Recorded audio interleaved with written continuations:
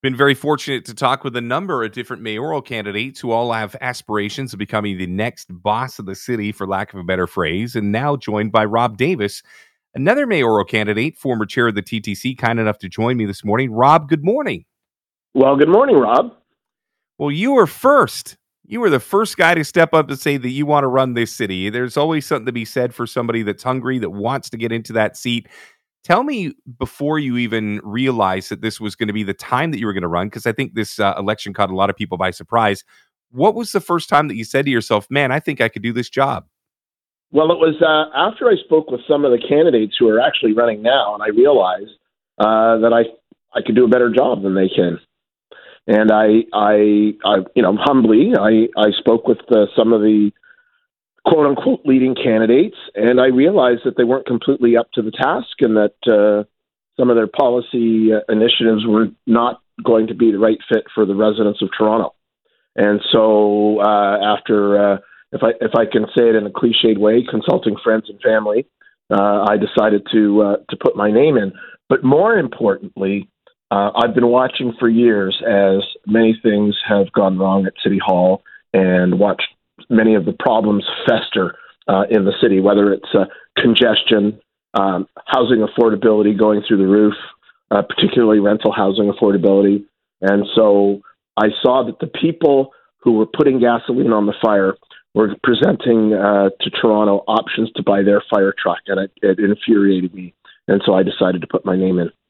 So I got a question for you. A lot of these people that don't win might still be on council, and you're going to have to collaborate with said people. How do you figure that you can do that, thinking that they can't do a job that's good enough to be in City Hall?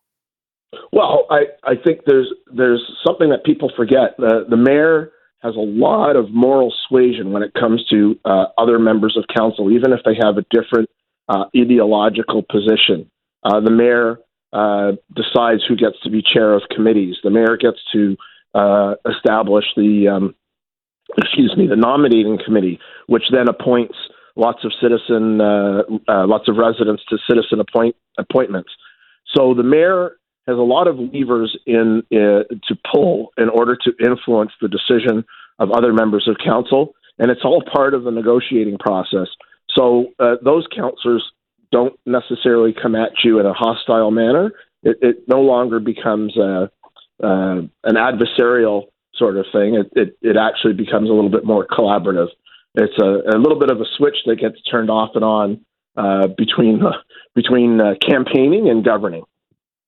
We had a text message come in yesterday, and I thought it was a really interesting one, because they said, you know what, I've heard from a lot of different candidates on this station over the last couple of days. I need to know if any of them can handle a budget. Because it's one thing to be able to go out there and say that you're going to fill potholes. It's another thing to take on a $16 to $20 billion budget. You come from the financial service sector. Do you think that gives you a distinct advantage? Well, I would say yes. And then additionally, in the predecessor municipality, I was budget chief. I voted for 5 consecutive tax freezes. And I'm a little bit of an odd duck in that I look for unique ways to deliver a service, but do it in a financially or fiscally responsible manner. I'll give you an example. Many of my opponents want to build affordable housing. They want to spend billions and billions of dollars. I want to buy a Bic pen for $1.29, and I want to sign a bylaw that bans short-term rentals and puts 20,000 Airbnb apartments and houses back on the market.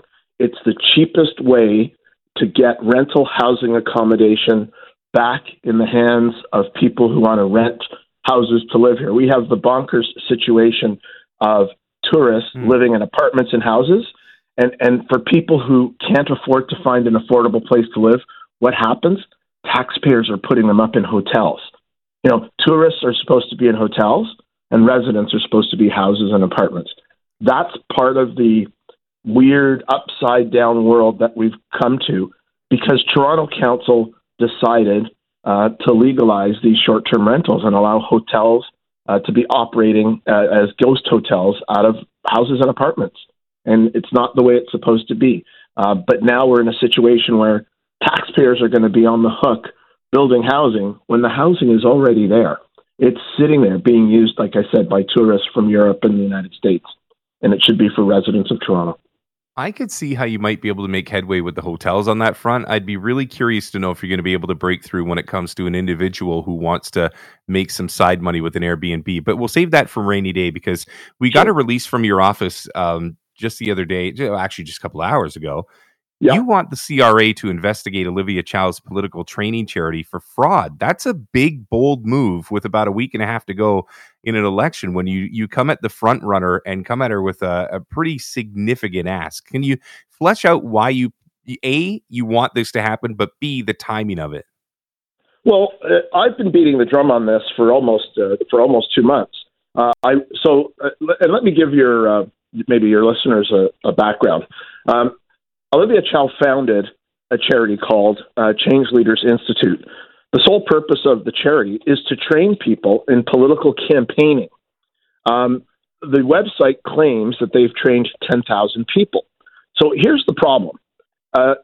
There was a significant 100-fold increase in receivable donations to that charity reported in 2022 in terms of They reported $5,000 in receipts in 2021 and $564,000 in donations in 2022. That's a 100-fold increase in donations. Now, unions, businesses, and foreign entities are not allowed to donate to political campaigns, but they might be able to donate to a charity. And if any of the people who were trained or work for that charity are working on her campaign, then it's possibly a breach of the charity's rules for CRA. And so I've quietly asked her to reveal the list of donors. The charity has replied saying they would. They haven't. And this is really about character. Is this a way around the rules? If you're running for mayor, you cannot accept a donation from a business, a foreign entity, or a union. Is this an end? My question to her is this an end run around the rules? Is this one way to funnel hundreds of thousands, maybe even millions of dollars through to your campaign by using a charity? If it is, then it means she's not qualified for mayor. She fails the character test. And I think it's very important that Toronto voters know where she got the money. And in this day and age of foreign interference and all the confusion that's happening in Ottawa and in part in Ontario around entities trying to influence our politics, I think Torontonians have a right to know.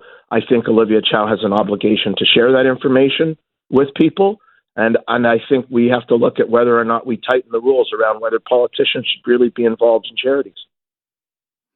I mean, 100-fold is something that would catch the eye of the Canadian Revenue Agency. Do you think that they've already taken a look at this, or do you think that this is something that's still a work in progress? Well, I spoke with the Director General of the Charities Directorate at CRA, and I alerted her to the fact that I was sending this letter. She was very thankful for the forewarning, and I think it's something they're going to take very seriously.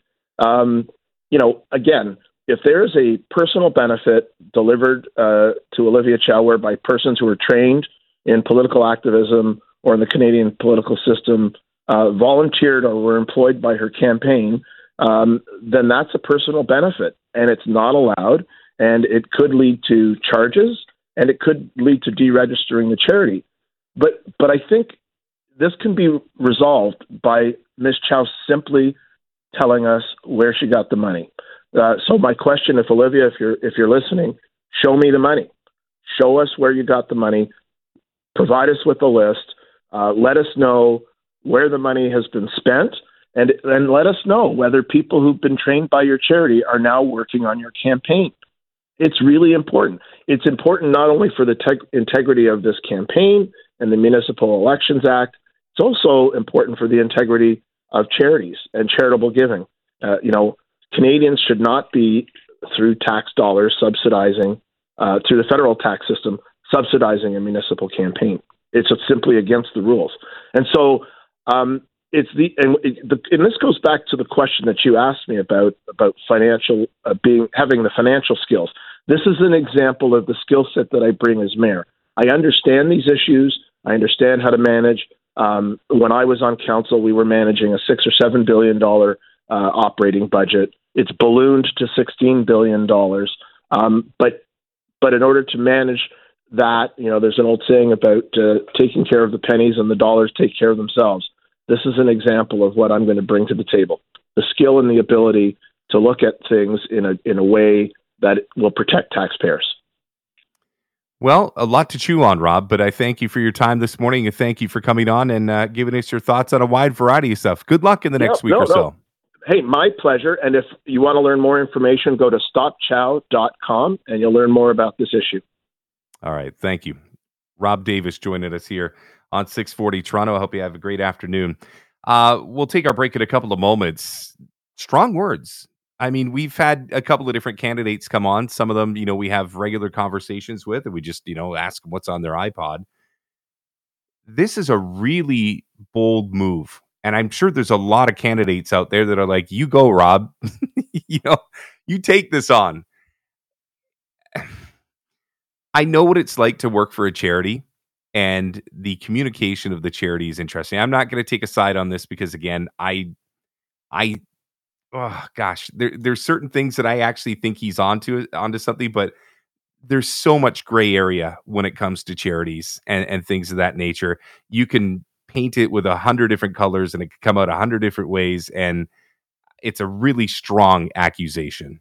I mean, asking Olivia Chow to come clean on who donated to her charity, she might not even know everybody that's donated to the charity. I'm not going to stand up for her, but at the same time, it's just an interesting time to really drop the gavel, so to speak, and take her to task, have your website ready for it and everything. It's strong words, but you know what? If you want to be the mayor of this fine city, you got to take on the big challenges. So I'm not going to deter Rob from doing what he's doing. He's obviously in the thick of a race right now, and there's a lot of accusation that came out in the last couple of moments. So we'll see where that leads to.